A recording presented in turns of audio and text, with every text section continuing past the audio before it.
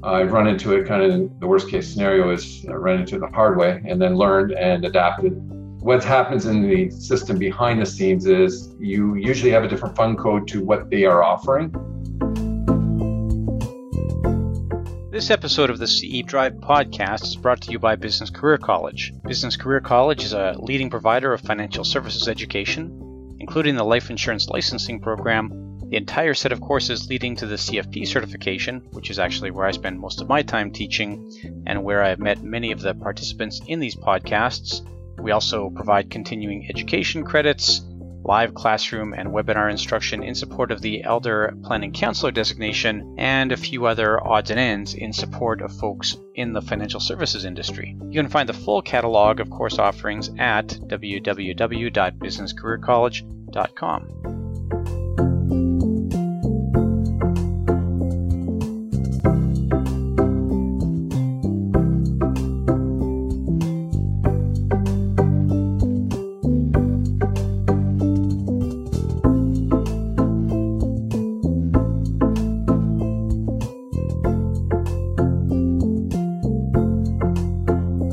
And welcome back to the CE Drive podcast. We're on season 3, episode 6. And in this episode, we're going back to the Registered Disability Savings Plan. Of course, anybody who's listened to the first 2 seasons knows that I am a big fan of the Registered Disability Savings Plan. I'm a big fan of advisors getting to know about it. And this episode gave us a chance to dig into some technical details. This episode will be good for continuing education credits. For British Columbia, for Alberta, this would be good for both a life and an accident and sickness credit. Saskatchewan, Manitoba, and Ontario, it'll be good in all those jurisdictions. It'll be good for a professional development credit on the IROC side. It'll be approved for IAS credits through Advocis. And finally, it's good for a financial planning credit with FP Canada. The color for today's episode is yellow. The color for today's episode is yellow. So we're going to have a fair bit of depth in this discussion, actually. Lots of technical detail. You'll hear that Jonathan, who I have a discussion with here, is very knowledgeable, impressively knowledgeable about the RDSP. And he knows both sort of the practical implications of it. You hear a lot of that discussion here. He knows the rules very well. And I think it's important to recognize that his really great knowledge of the rules for the RDSP has helped him to get, I think, really good also at the sort of client-facing discussions about the RDSP and to recognize opportunities where maybe you would not normally see them. So this is the benefit to me of a high degree of technical expertise. I think it's good for everybody to have an overall knowledge of the RDSP, but to get to this level of knowledge, I think you have to really make a concerted effort and really specialize. And this is where I think that we all can recognize the value of a specialist. And you'll hear in the interview that Jonathan has a few things that I was not aware of, a few misconceptions of mine that he helped to correct, which I really enjoy. Nothing better than getting to learn. So let's hear from Jonathan. I'll have a few notes following the interview. Okay, good afternoon, Jonathan. Thanks very much for joining me today. Thanks, Jason. Thanks for having me. Yeah, absolutely. Jonathan is a financial planner, both life and funds licensed, located in Southern Ontario. And we're going to be chatting today about RDSPs. And some of you will think that's my third time hearing about RDSPs on the podcast, and there's good reason for that. And I think Jonathan agrees with me here that they are quite underused in Canada, and I think the more education we can get out there, the better. Is that fair, Jonathan? Do you think I'm not putting words in your mouth? Definitely agree. So the reason I brought you on is I know you have quite a few client scenarios related to RDSPs. And you and I chatted a little bit about this beforehand offline, this scenario where you've got a mom, and I guess she was told, and I think rightly probably, to set up an RDSP when her child was younger, and now that child's an adult, and there's a couple considerations around this. Can you talk through some of those considerations? Certainly. Yeah. So in that scenario, so the news got out to the mom that she should be doing one, but she didn't know why or whatever reason. And she did do one, which was great. And she got it set up. Now that and they put a little bit of money in, and then that was it. Now that the child's over 18 or over 19, it's about putting the money in. And the benefit of putting the money in after the child's 19, first of all, is that we only have to deal with the child's income, not the parent's income. So the grant had increased significantly, or the potential for grant has increased significantly. The only issue is about, or the best part of that is the mother now can handle the account. We don't have to deal with guardianship. We don't have to deal with whether she's a qualifying family member. We don't have to work through those hurdles. And the guardian is the toughest hurdle of all. So whether the child has capacity or if the child is incapacitated, the mother can carry on with the plan for the rest of her life, and carry on. And then if the child has capacity later on in life, they would just transfer to the child. The benefit here is we're just dealing with the person who's probably making the contributions. They can control the money. If you run into a situation where a child is a spendthrift, wants the money, wants to take it out, at least the parent can control that. So you're not dealing with somebody who struggles with money or saving. You're dealing with the parent who has the overall goal. So, and just in this case, then, to be clear, that mom does have legal guardianship over No. Oh, no, she's not in a legal guardianship position, but the child lacks capacity. So you're not concerned about the child sort of stepping up here. I don't have to worry about the capacity at this point because she's already the owner of the account. So right. it removes that concern or that hurdle that you have to determine. So would there be a minefield there if the child ever steps up and says, I want that money? Is that a concern at all? If the child, say, at some point is legally deemed to have capacity? So if they legally deem to have capacity, they can. Now, at the age of 28, if there is more grant than there are contributions to the plan, they can request the money. They can request, they can take money out even though they're not named on there other than the beneficiary. So the thing to watch out for is always make sure there's more contributions than grant in there, which depending on income level could be a bit of a struggle. So so that's one thing to consider. So from age 28 on, that kid can, even though they're not named on there other than the beneficiary, can actually demand the money as long as the grant is greater than that.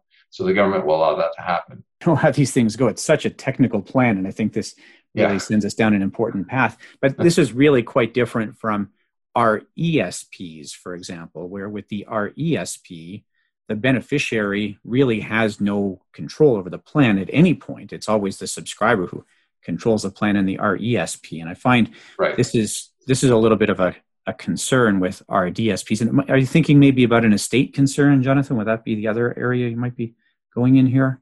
Well, the issue there is somebody has to take over the plan if the mother passes away. So in this scenario, unfortunately, the husband was not added or put onto the plan. That wasn't done initially, and we can't do that now. Interesting. So that's the problem. So it's up to, it's basically falls in her hands. So if anything happens to her, somebody else has to be named on the account. So either it's going to be his guardian or it's going to be a qualified family member. So the father in this case would probably be the qualifying family member until 2023 when that's no longer available unless they extend that again. So, there's these silly little rules they have in place. So yeah, I guess the issue then is if mom, and this is a weird one with RDSPs again, but if mom dies while there's still funds in the plan, the plan is still in place, and the child's not in a position to become the plan owner at that point, it's a probated asset, isn't it? Doesn't it go through probate? No, it has to go to the beneficiary or the guardian. Okay. And it doesn't pass through probate for mom then? No. And the fund company or whoever's managing it cannot do anything to reduce the value of that based on that. So they have an obligation as well in there. Interesting. And of course, you're only dealing with mutual fund providers or banks here as providers of this. So it's sort of an interesting one because you're a mutual fund provider who, like this is almost like an insurance arrangement, isn't it, Jonathan? It sounds more like something you'd see with an annuity. So, yes, it is. But they can do beneficiaries now. That's been a number of years, so they're new at it, but they can deal with it. But this is just an RESP. Same as an RESP would actually the executor takes over an RESP in the death for an education plan, but there's a time limit, right? So it's going to be dealt with at some point in time. This one, the time limit is a life limit, so it's the life of that the beneficiary. So if they're out of capacity, though, it goes to their name. If they're not of capacity, we need a guardian, or in the short term, a qualifying family member. Okay, perfect. And of course, that's all in the Income Tax Act, isn't it? I believe so, yeah. So, which, yeah, kind of weird because you get this, what sounds more like an estate outcome coming out of the Income Tax Act. So yeah, so the rules are there. You just got to follow them. Yeah, that's it. And on that note, then, I know that you mentioned this sunset clause in 2023, this issue that has not been resolved at this point around ownership and guardianship and lack of capacity. Can you just chat a little bit about that? Well, originally it was supposed to stop in 2018, and then I think it went one more year because I was following it, and then now it's 2023. So other than kicking the can down the road, at some point they need to resolve that. So either they need to put, I think in the background, and I'm only speculating, it's only my opinion on this, is they're trying to figure out something else in the meantime so that somebody doesn't have to be a full guardian to be able to look after this. So, but they don't have a solution yet. No, and it's a difficult overlap because really that's supposed to be, it's a Section 92 of the Constitution issue. It should be provincial matter, right? It's a property ownership question. But because it's an Income Tax Act question, it's federal. So it's like the federal government. And I love the RDSP. I think it's a great plan. Yeah. But it kind of got rolled out without involving the provinces too much, right? So, okay, that's a good history note, yeah. Yeah. So, and you saw that. I don't know if you picked up on this, but New Brunswick actually, so Quebec, first off, does not actually give any exemption for income from an RDSP against provincial disability supports. Okay. And New Brunswick only gives a partial exemption. So New Brunswick actually still regards the RDSP as and I can't remember what they call it in New Brunswick, but there's a form of income that is only partially counted against your provincial disability supports. So all the other provinces changed their provincial disability support legislation following that. But yeah. Which is good.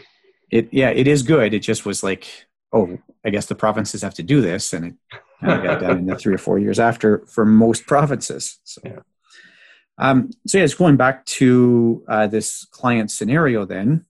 So do you have a relationship with the child at all? Is there, can you deal with that person or how's it going to go?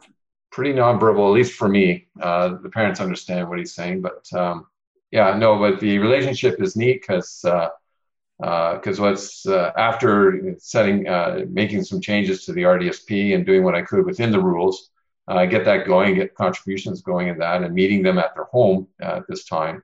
What's really neat is that their son is really nice, and you know what? I got a hug when I left, and the parents are like, "Oh, he likes you, he trusts you." So what's neat about the RDSP is you're building that extra layer of relationship with the client. So you're actually involved. So you've got that bond. And what's neat is that the kids know who you are. So you're creating a bond and a level of trust with those kids as well. And so there's a familiarity for them as well. And in some cases, they don't want change. So that you make sure, when you're in it for good. So you just do your best job. Yeah, that's perfect. And you mentioned that the mom was sort of told, or she read somewhere to set this up. You had nothing to do with the setup of this account? No, they're new clients for me. So okay. But you've transferred the RDSP into your book of business, or are they still running it with their old firm? No, they're in my book of business. So I've moved it to a firm that I'm familiar with. Actually, it was with a firm. It was just basically an agent of record change I had to do because it was with a firm that I could deal with, and I did not want to disturb that much. The issue is if I transfer it to a new institution, the problem is He's now over 18. Oh, that's a good point. He's now over 18, so he has to sign. So I can't move it from one institution to another. So it was an institution I could represent, and so Asian record change all I had to do and carry on, and then make any other just maintenance and make sure the account's up to date on everything, investment choices and that. But the issue I did run into is I can't move it without it just going in his name. Then I have to deal with the guardianship or qualifying family member if I had to do that. And I chose not to do that. Her name's already on it. That's the ideal situation as far as I'm concerned. Okay, yeah. And I believe this is still true today. I think for folks on the mutual fund or even on the IIROC channel, you really only have a couple of choices for providers. It's a pretty limited window. I know that a bunch of the banks and some credit unions have it, but pretty narrow. And you mentioned actually that you even have to use a different set of fund codes for the same fund because of this. Yeah. So in the background, problem I ran into is my rep isn't fully familiar with it. So I've run into it kind of the worst case scenario is I ran into it the hard way and then learned and adapted. What happens in the system behind the scenes is you usually have a different fund code to what they are offering, even though it's the same fund.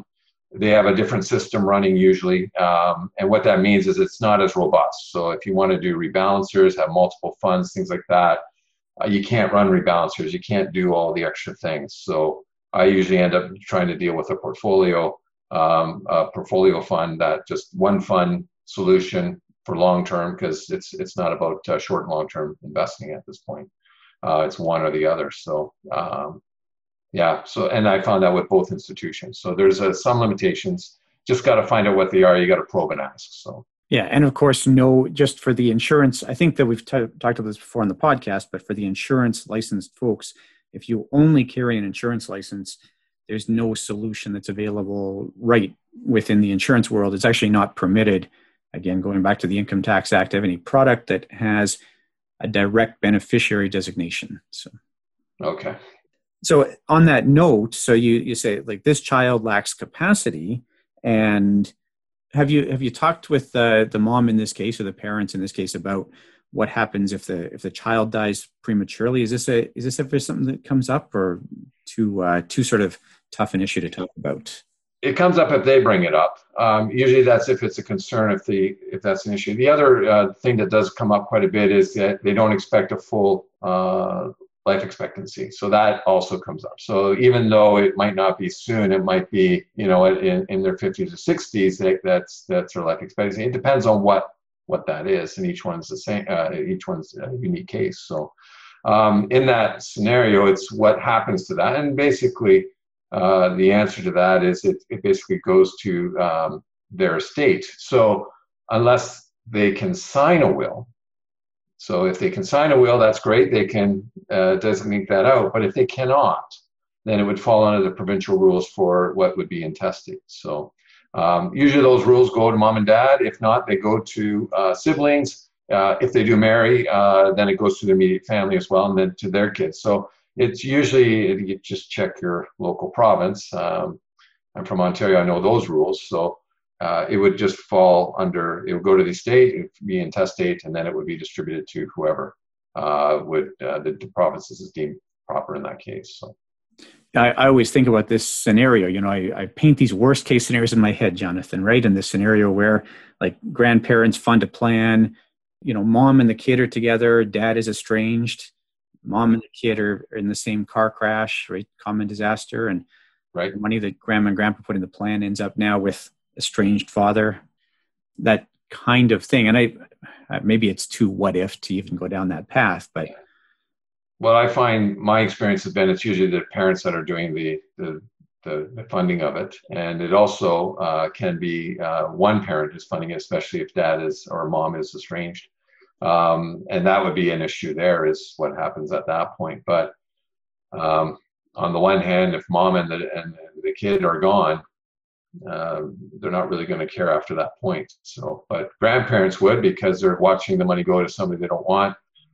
In that case, unfortunately, you cannot open two RDSPs. You cannot do that. So the best scenario in that case is make sure you have one open before the kid is 18.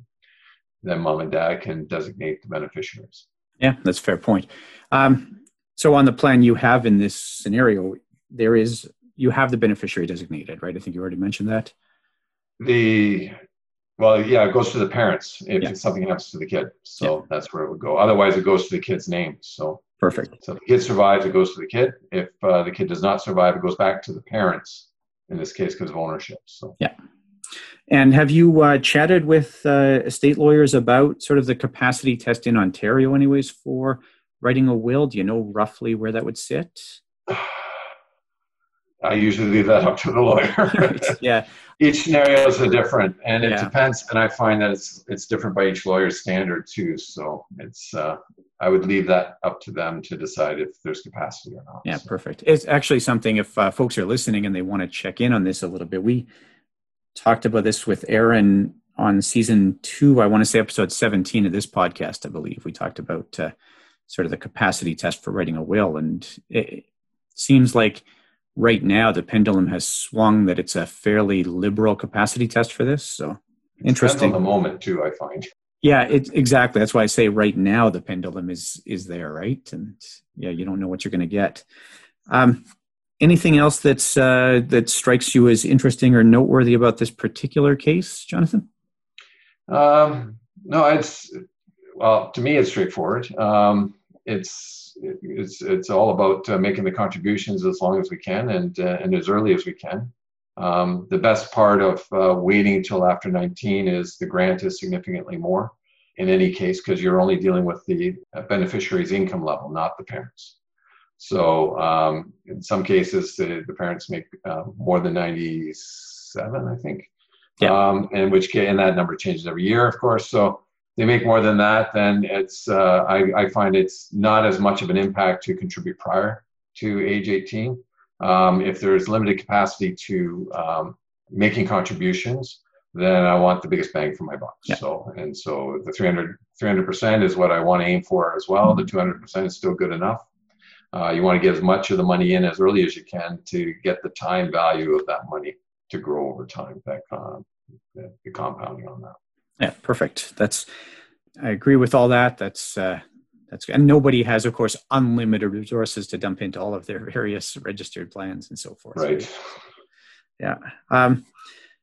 So then you mentioned a couple of other scenarios, and I know one that again ties back to something we talked about way back in season 1. But I know everybody who deals with RDSPs or just disability tax credit in general runs into scenarios where somebody who, like, you look at a scenario and you say that kid probably should qualify, but either the physician or sometimes CRA comes back and says, no, we don't agree. So can you talk through some of that type of thing, Jonathan? Well, I find that I don't have an issue with CRA in most cases. So usually CRA agrees in most cases. I don't seem to have a problem with it not happening that way, at least because the issue I have is usually trying to get the doctor to sign the forms. And I know in Ontario, I'm not sure about all provinces, a nurse practitioner now can also do the forms as well. And it depends on which doctor you get as well. But the issue I run into, and for cases that I know qualify, absolutely qualify, the doctor in one case just sent a sticky note back on the form that says you don't qualify. The problem, I think, is the forms themselves are not encouraging people to apply for the disability tax credit, because most people look at it and say, well, I have to be completely disabled and unable to work to qualify. And so that's the biggest hurdle we run into. But then I say, well, one of my first disability tax credit clients and disability savings plan clients just had a stutter.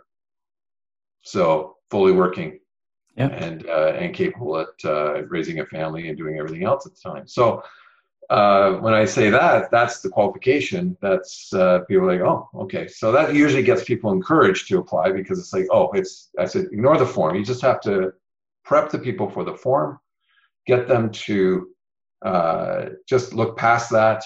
And then when it deals with the doctor, and sometimes you need the quote from the disability tax credit site that says what the purpose of the disability tax credit is. And that is ideal. And my paraphrase on that is, if you spend more money than most people because of a medical, mental, or physical ailment, and unfortunately, eyeglasses don't count, and it's a podcast. You can't see them wearing glasses. The expensive glasses, I think I should qualify, but that doesn't work. I have glasses too, John. You can't see them. I take them off when I'm on camera. So yeah. So that's my joke of the day. But anyways, if you have an extra expense, the purpose of the disability tax credit is to just give you a helping hand. And it's not saying that you need to submit a receipt to get it. It's just, here's a fixed amount of cash, just as a tax credit that you can claim. And that's the window to the disability savings plan.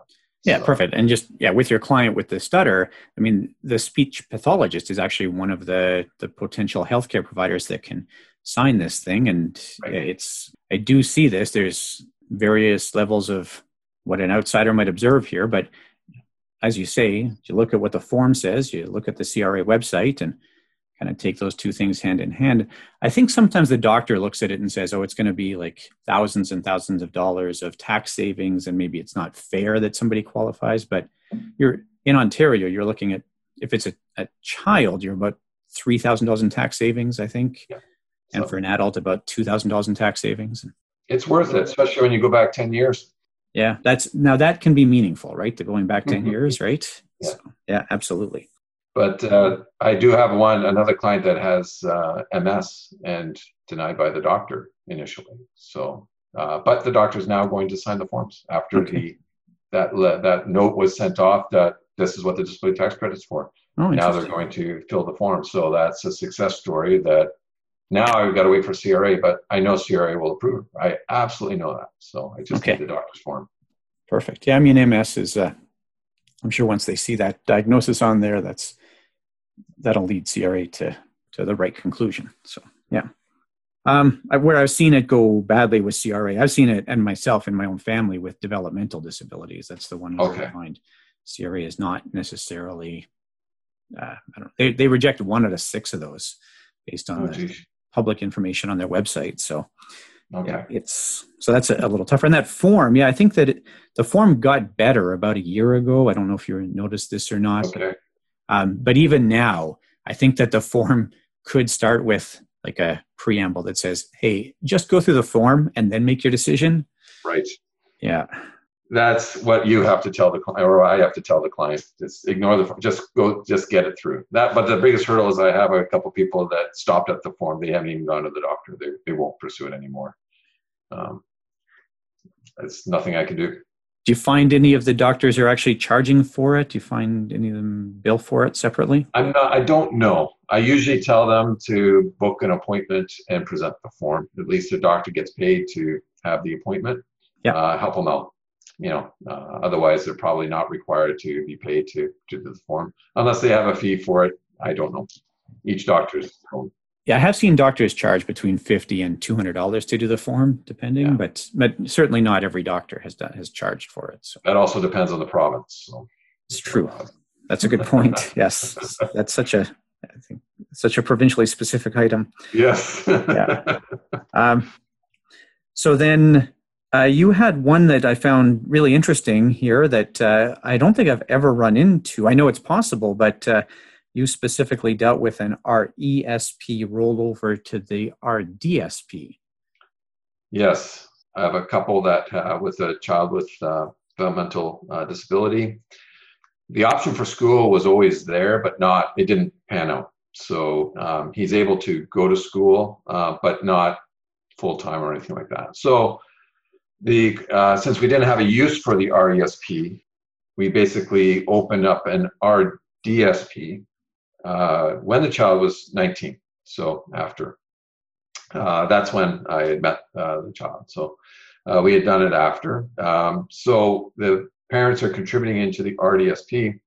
But the question was, what do we do with the RESP? And funding's a bit of an issue. So because it's for those that, you're worried that, are we going to be able to, coming up with the $1,500 a year to come up with that might be an issue, or it's they've got other things going on, other kids, school, or other things going on in their life.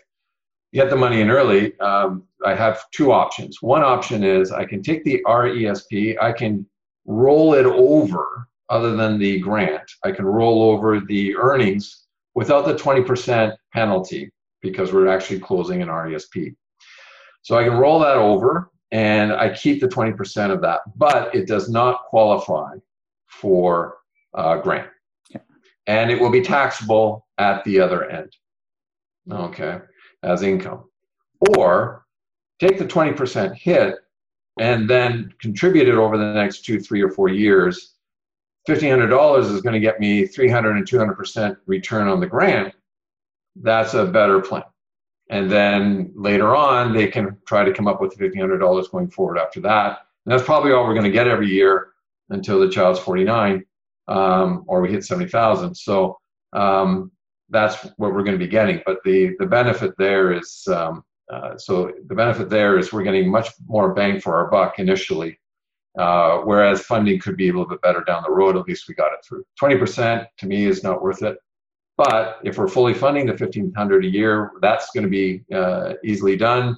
And this is extra money on top of that. Then do the rollover, get the 20% savings at least, because it's just a contribution now at that point in time over and above what you're originally doing.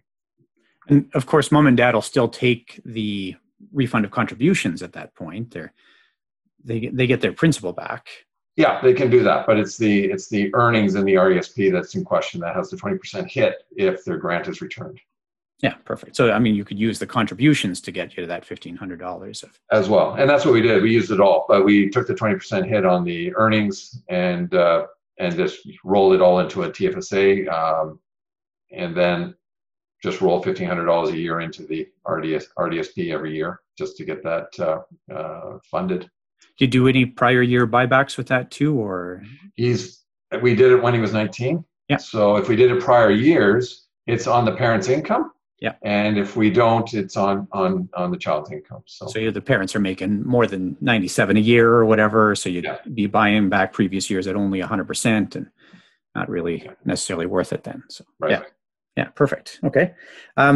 It's such a complicated thing because you kind of need to jump in the time machine when you're doing those things. You have to look back to what was happening in 2019, what was happening in 2018, what was happening and I mean, the one nice thing here is that CRA does send a letter to the RDSP beneficiary every year explaining how much grant they have available, but that is a great tool for an advisor.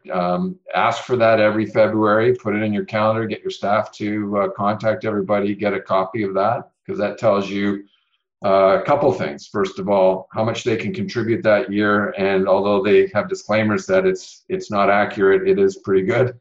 It'll tell you how much grant to get. So you can bang on to the penny, put the right amount of money in to get all the grants, especially if you're funding for previous years, because there is a limit. You can't do all 10 in 1 year. You're only limited up to 10,500 as grant. On the other hand, I've had 2 this year where they said 0 and 0. And so they call it and says, well, it says 0. So what does that mean? It says, well, your disability tax credit program, you need to reapply and start that process. You're probably at the end of the 5 years, and that's the reason for that issue. So no worries. We can catch up on this year, next year, once they get that in, once we get the letter. Then we get confirmation that they're getting it. Otherwise, if I contributed right now, it's money going into the RDSP, but there's no grant coming for that. So if that's what you're searching for, you want to make sure you're getting it. And of course, this is something you and I have chatted about previously, but this is a really great change that was made, was it last year now, to the RDSP, that if you lose the disability tax credit, you no longer have to collapse the plan. Yeah, you didn't have that 5-year, that rule. I think it was a 5-year rule if you had to close it in that period. So yeah, I can't remember exactly how it worked, but essentially it led to having to collapse the plan if you lost disability tax credit, and real nightmare scenario for people who get rejected sort of just for administrative reasons or whatever, right? So but I've actually had that happen. So okay, yeah. So better to have that sort of forgiveness in place. Yeah, so basically the rule now says if you lose access to disability tax credit, you can no more contributions, but you can essentially keep the plan in place and essentially go to the RIF type formula that starts at age 60, right? Or 10 years after the tenure of the grant. So yeah, that's fair. Yeah, you can start to do disability assistance payments at 10 years after the last grant then without losing anything, right? Yeah. Yeah. So perfect. Which ties into your shortened life expectancy. So that would be the other answers. And always, so the bottom line, the golden rule is start early, contribute early, so that you have options earlier, later on in life. So just going back to this RESP, and I agree with that. I think that's, again, time value of money, and just it sets the plan up for so much better outcomes. Just going back to the RESP child here. So did you have the parents set up the RESP, or was that something they had done with another advisor? I think in that case, I had started it. So yeah, I'm a big RESP fan, and I get all the parents all involved as early as I can on those as well. So yeah, I agree with that. And then was there a concern at the time? You said, well, this child has a disability and maybe we shouldn't be doing it. Or do you say, look, this child has a disability, and if they go to school, it's just going to be more expensive, more involved, more cumbersome. What's your thought process there? If there's any chance of going to school, you want to do the RESP. And then if they're not going to school, and they're getting the disability tax credit, then definitely we can roll that right into the RDSP or cash and then contribute into the RDSP depending on income. And the child only has to be 19 to do that, eh? Yeah, because it's based on the previous tax year. That's why it's not 18.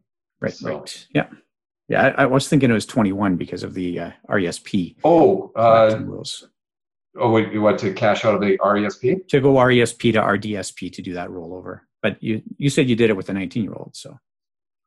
You know what? I don't know. Uh-oh. I could have been close. I'll confirm. I'll have that in the postamble to the show here. Yeah, you know what? I'm not. I didn't check that. All right. Well, anyways, if you did it, you did it, right? It's yeah. But you can cash them out at any time. That's the thing. Is you can cash out an RESP at any time anyway. Because of course you weren't keeping the grant, so it doesn't matter. Right. No, it doesn't matter. 21 is you can't roll it over to a kid. Yeah. Or to another sibling is the issue. Yeah, perfect. Somehow I had those two, so appreciate that. Never mind, I won't have it in the postamble. We got it. So, all right. It's such a complicated plan, Jonathan. This is exactly what I find is there's like a million little iterations of. Yeah. Yeah. So another one, and actually this is curious because those that listened way back to season 1, episode 9, heard Ian there talk about a specified disability savings plan. And a few months ago, Ian emailed me and said, hey, do you know somebody who can help with this? And I said, well, I happen to know somebody who does a lot of RDSP work. And I sent that over to you, Jonathan. And can you just talk a little bit about that specified disability savings plan scenario?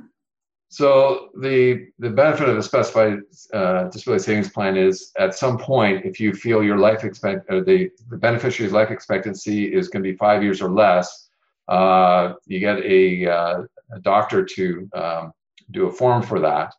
And then what it does is allows you to make withdrawals without losing the grant and bonds during that 5-year period. And you're allowed to take up $10,000 a year out of that, which is significant enough that you could probably drain all the grant and bonds out of that in that 5-year period, provided the beneficiary is still alive.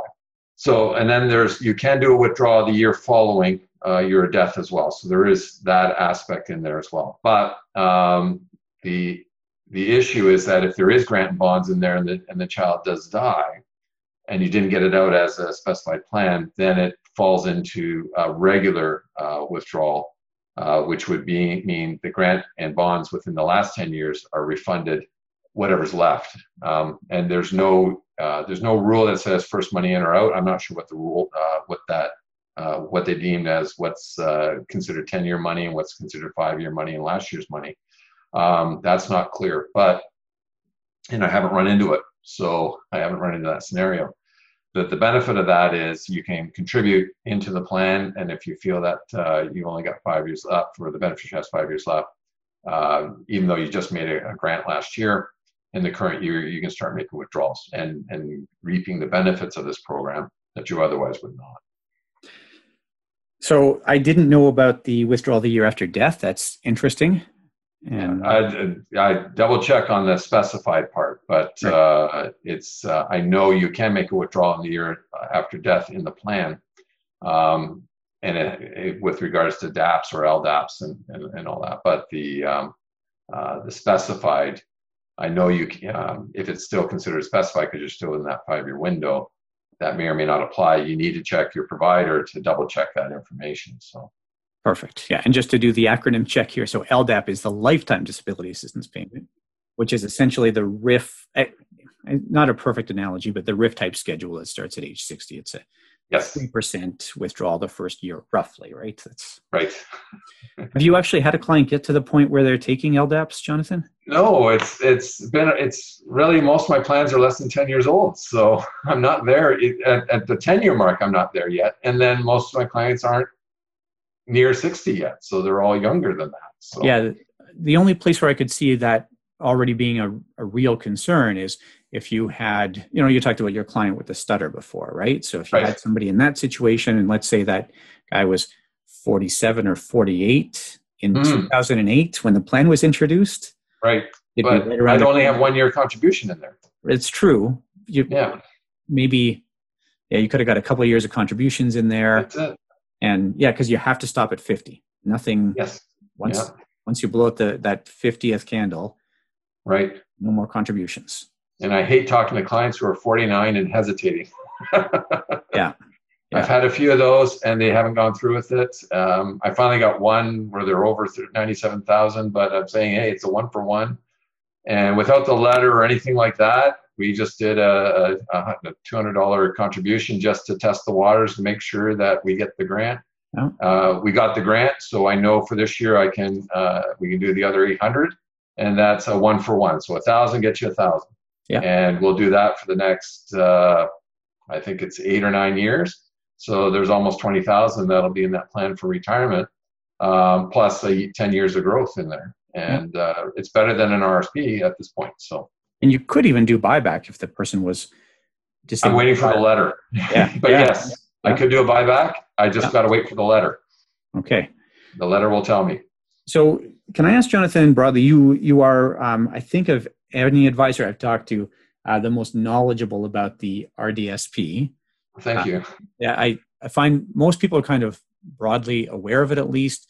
It's a surprise when I ask who has set one up and anybody says, yes, I have, right? It's just, in a class of 40 people, if I ask that question, maybe 10% of the room have set one up. Right.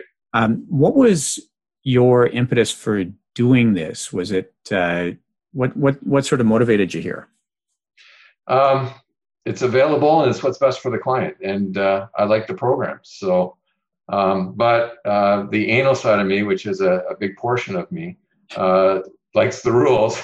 and I got to figure it out. And then the other side of me is it helps the clients. And not only does it help the beneficiary, it helps the parents. And it's a whole plan to help the whole family out. That's my biggest motivation is it's helping people. It's good for business. It keeps you front and center and better than in the eyes of the client, better than anyone else out there. And you want to always have that appearance that you know what's going on. And most people, there's nobody else than you to deal with this. But it's very, it's rewarding as well. It's absolutely rewarding, especially when you get to meet some of these kids. In my case, and they're great kids. They're just and some of them are struggling. You feel for them. They're struggling with their mental illness, their developmental disability, and their illness as well. And there's all those aspects to it. So it's something that you could really profoundly impact the client and make it so much better. And I hate leaving free money on the table. So, I mean, from my perspective, we have this, like I said, for my daughter, and I know that there's a bunch of other financial struggles, but she will have a pool of retirement assets on which to draw. Yeah, it's very reassuring. Yeah, and it's really for the parents. I feel the kids don't necessarily understand at this point, but they will when they're older. So. Yeah, absolutely.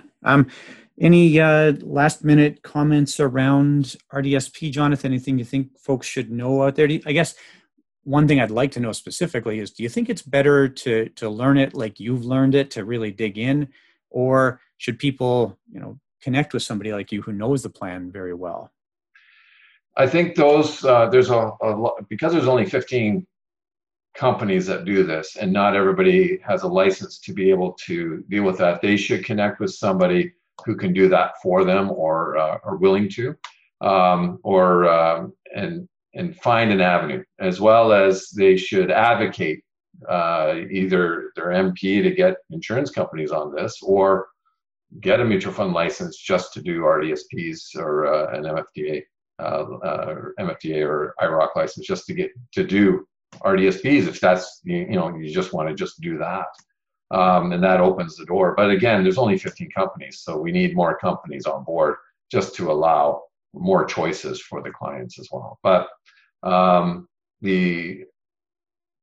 think the key thing is to always ask the clients if anybody's receiving disability tax credits, because that's the door open.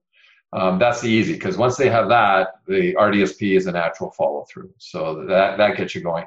But to partner up, if you do have, you can deal with a company. The companies are supposed to know what they're doing at their end. So lean on them for answers. Let them double check your information. But the CRA site, as wordy as it is actually pretty good.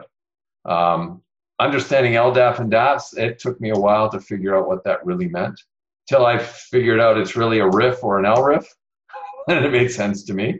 And once the structure is like an RESP, and I know RESPs took a while to figure out because you just understand the structure.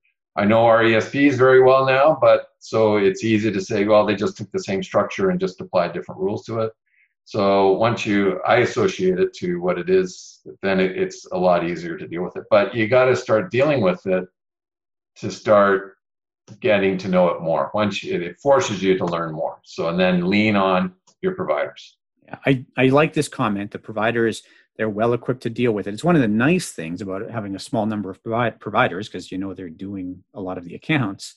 And yeah. I agree with the comment too about pushing this with your member of parliament. I think that it's something that if MPs just became aware that this was an issue, that people aren't accessing the RDSP because of that concern, somebody out there can deal with that, right? That's a solvable problem. They made changes to it because you couldn't even go backdate this before in 2008. They made that change, I think, in 11 or 12 or 11 or 10. They made it so it's backdatable. Yeah. So it's been modified, and that qualifying family member's been pushed back from 2018 to 2023. There's improvements to be made, and it's relatively new, and it's really new on the income side. The income side hasn't really been tested yet because people haven't had enough time to save a lot into there yet, and you got to still wait that 10-year window, and these have been around for 12 years, so not a lot of time in there. So the income side is going to be new to every advisor. So everybody's going to learn as fast as everybody else on the income how it actually works as you get examples. But right now it's save, get the bond, get the grant. One key thing that everybody should be aware of is the bond. If their income's less than 30 something and up to 45, it's prorated. That bond comes in at the end of February every year, regardless of contributions. So there is up to $20,000 free money available. So if nobody wants to pay into this, but they're in that income category, especially the beneficiary at over 19, there's 20,000 available, and they'll pop in 11 if they've qualified for the last 10 years. So for the current year and the previous 10. So. Yeah, I have sent a few of my my pro bono financial planning clients to a specific bank to get that set up, because the numbers there are small, and it's just better to have the plan, just like the Canada Learning Bond, right? That way. Yeah. And actually, I did want one last question here, if I can, and that's how challenging is it to actually open the account? So you talked about disability tax credit and the T2201. You talked about the fund code sort of issue. How challenging is it to actually open the RDSP account? Once you know the path, it's easy. Okay. But it's getting the disability tax credit. Then, as long as they have that, it's opening the account. but you just got to think it through. Get that letter, even if you have to wait till the following February to get it. Get the letter because that really guides you along. You can probably figure it out as you've done a few after a while, but initially, just go with the flow. Get the letter because you can always backdate. You can always get the previous. You can get the current year anyways if you're missing a year, and just get the just find out what the numbers are. But just walk it through with the client. Just check with the provider, double check with the provider as you're going through. They will teach you, and you'll figure it out, and you'll carry on. It's easy once you got the path and where you want to go and what you want to do. So. Perfect. Okay. Well, thanks so much, Jonathan. It's very generous and incredibly knowledgeable. I really appreciate it. Thank you. Have a wonderful day.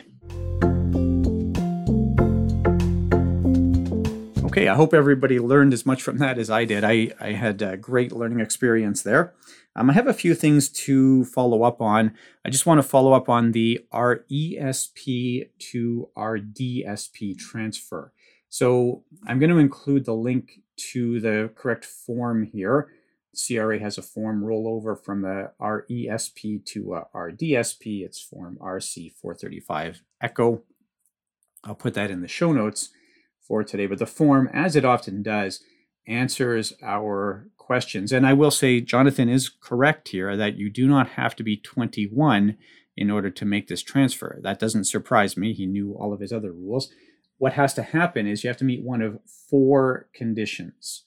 So the RESP beneficiary has severe and prolonged mental impairment. So I believe that's the one that Jonathan would have done his transfer under. The CRA has approved the disability tax credit certificate. This is one of 4 conditions. You don't have to meet all the conditions. So we could also have a disability tax credit certificate indicating that the beneficiary has a severe and prolonged mental impairment.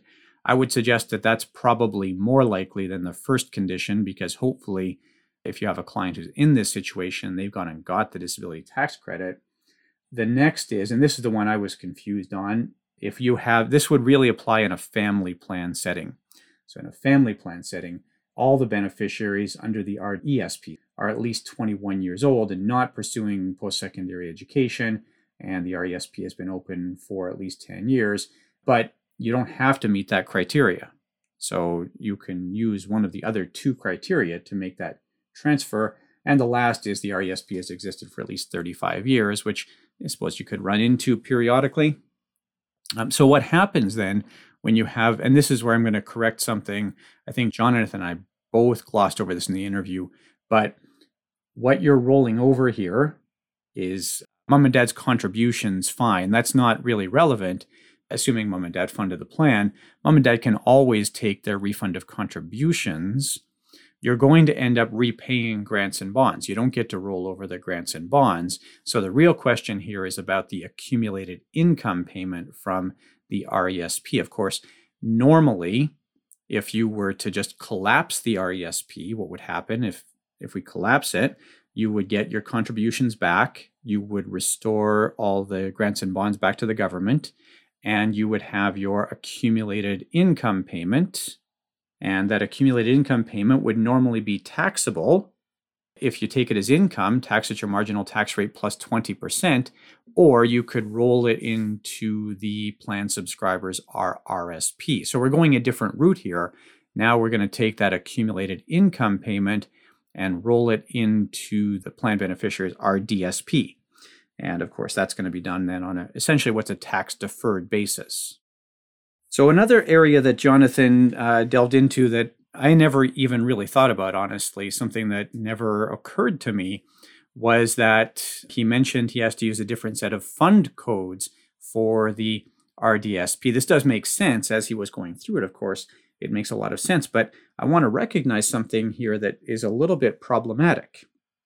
That means you're only dealing with the sort of off-the-shelf, plain vanilla version of the mutual fund you're using, and you have a much more limited selection of funds available. And the reason for this is because the mutual fund companies that offer this, they have to have that fund tied into the grants and bonds program. So you'll actually see this if you ever look at a client's RDSP statements, you'll see how they match up the grants and bonds to the fund code as well. But that means that a lot of the benefits that we have today for mutual fund providers, a lot of the automated plans, are not available. So Jonathan mentions automatic rebalancing as an example here. And I think it's a great concept to bring up. If you've got maybe a $50,000 or $60,000 RDSP for a 25-year-old, maybe you don't care so much about automated rebalancing. And I think that's probably fair at that age. But when you get a 45-year-old or a 50-year-old or a 55-year-old, and you've got the RDSP in place, well, now you might have several hundreds of thousands of dollars in there. And at that point, it really does become an exercise in investment management. That might put some of the burden on whoever is taking care of that plan to make sure that it's properly allocated, that we think about how we're going to manage income later on, all the issues that, of course, we can, at least to some extent, automate on a mutual funds platform normally. I want to give a little caveat here.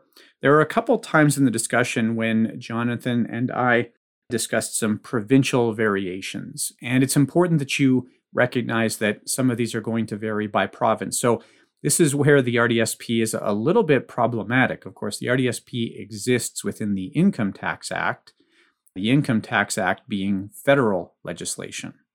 But issues like probate, which we touch on in here, as well as capacity, which we also touch on in here, and the impact on your provincial disability supports, these are all provincial matters.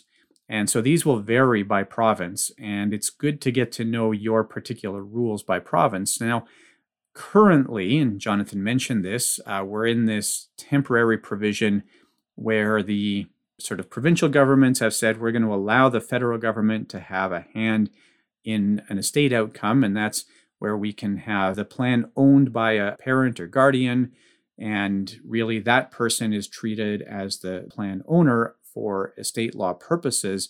That measure is set to expire in 2023. It will be interesting to see what happens with this. I expect there's somebody at Department of Finance who is putting the pressure on each of the provincial governments. And then, of course, I mentioned that in New Brunswick in particular, New Brunswick's Provincial Disability Supports Program does not fully recognize RDSP income as being exempt. In other provinces, so for example, I'm in Alberta, where we have AISH, the Assured Income for the Severely Handicapped.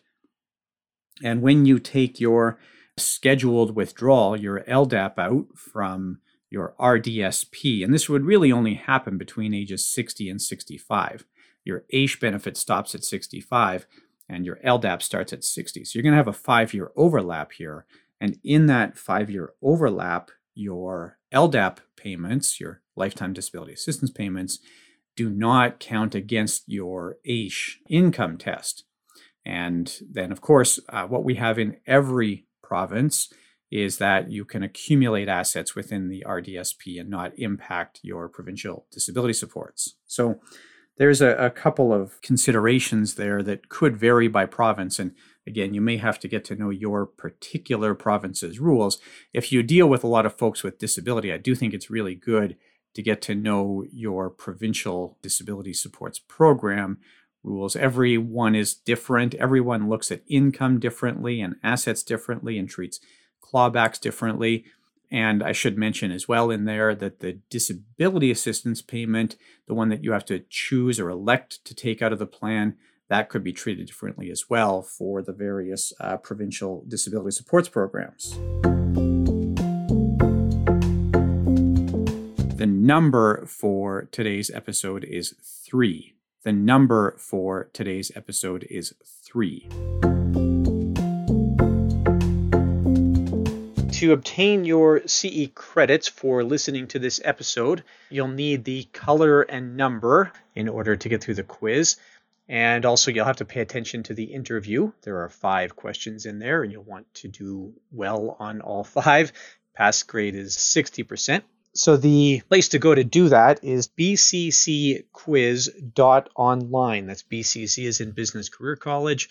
So pop over to bccquiz.online. There's a short 5-question quiz there. You should be able to do it on your mobile phone once you are parked. Then you can subscribe right then. It's pretty easy to do. We're always looking for more subscribers. I think this is a super efficient way to get your CE credits, and it's pretty common for me when I tell people about the podcast for CE credits. They say that's a great idea, but I'd still like to get those numbers up. So please pop over to bccquiz.online. $15 a month will get you all the CE credits you need, including your professional responsibility credits. And we're doing 2 episodes a month now, or 1 episode every 2 weeks. So please pop on over to bccquiz.online and subscribe. Okay, I want to take a minute to give a plug to another podcast that I've recently fallen into. What actually happened here? I talked about this on a previous episode, but I recently attended the Financial Therapy Association conference, the annual FTA Association conference, which is so good. It's such a wonderful conference, and I really would encourage you to check out the Financial Therapy Association if you find questions around client behavior interesting. It's a fairly inexpensive annual commitment, I think around $300, something like that, might be $250. But they have a webinar every month that deals with some interesting behavioral or therapy-related money question. So the one that's upcoming right away here is around really discussing end-of-life questions. And I've seen some really great presenters at that conference, and just their journal is excellent. So there's lots of value in that Financial Therapy Association. But actually something interesting that happened when I attended, of course, you see the list of participants, and not very many Canadians there. It's an American organization. I think there were 3 Canadians at the conference, me and a financial planner based here in Edmonton, a fellow whom I know actually, which I'm going to get to in a moment, and then a recent grad from a therapy program out in London. So we had a pretty small Canadian contingent. But the person who was there from Edmonton is actually a fellow by the name of Sean. And Sean runs a podcast called The Most Hated F Word. I met him at, I'd gone to a couple of his meetups for this. And Sean and I had discussed there. He really does find the whole psychology of money question quite interesting. He recently completed Creighton University's financial therapy program. And he's got now, he's 16 episodes deep. I've only listened to, I think, 4 of them now. Got to manage my time a little bit. But he has guests on who talk about the psychology of money. And it really does fill a niche. It's a podcast that I've not seen anybody else doing. And lots of good academic folks on here, but not all academics. So I think you'll enjoy it if you pop over to The Most Hated F Word podcast. And yeah, it's nice to see somebody who is really putting this heavy focus on psychology of money in a podcast form. So thanks for that one. I hope that you enjoy it. And thanks, Sean, for putting me onto it. That's good. And thanks for doing it for that matter, too. I think Sean listens to this podcast. So I think we'll get him hearing that plug. That's good. All right. And how about if we come back in 2 weeks? You can join us for 2 weeks where I'm going to talk with Adrian about financial planning for physicians, a little bit of retirement planning, a little bit of holdco planning here, and really the, opposite end of the spectrum financially from the concerns we normally see on the RDSP side, although there can be some overlap there. I shouldn't completely discount that. Please do join us again in 2 weeks and enjoy your continued studies.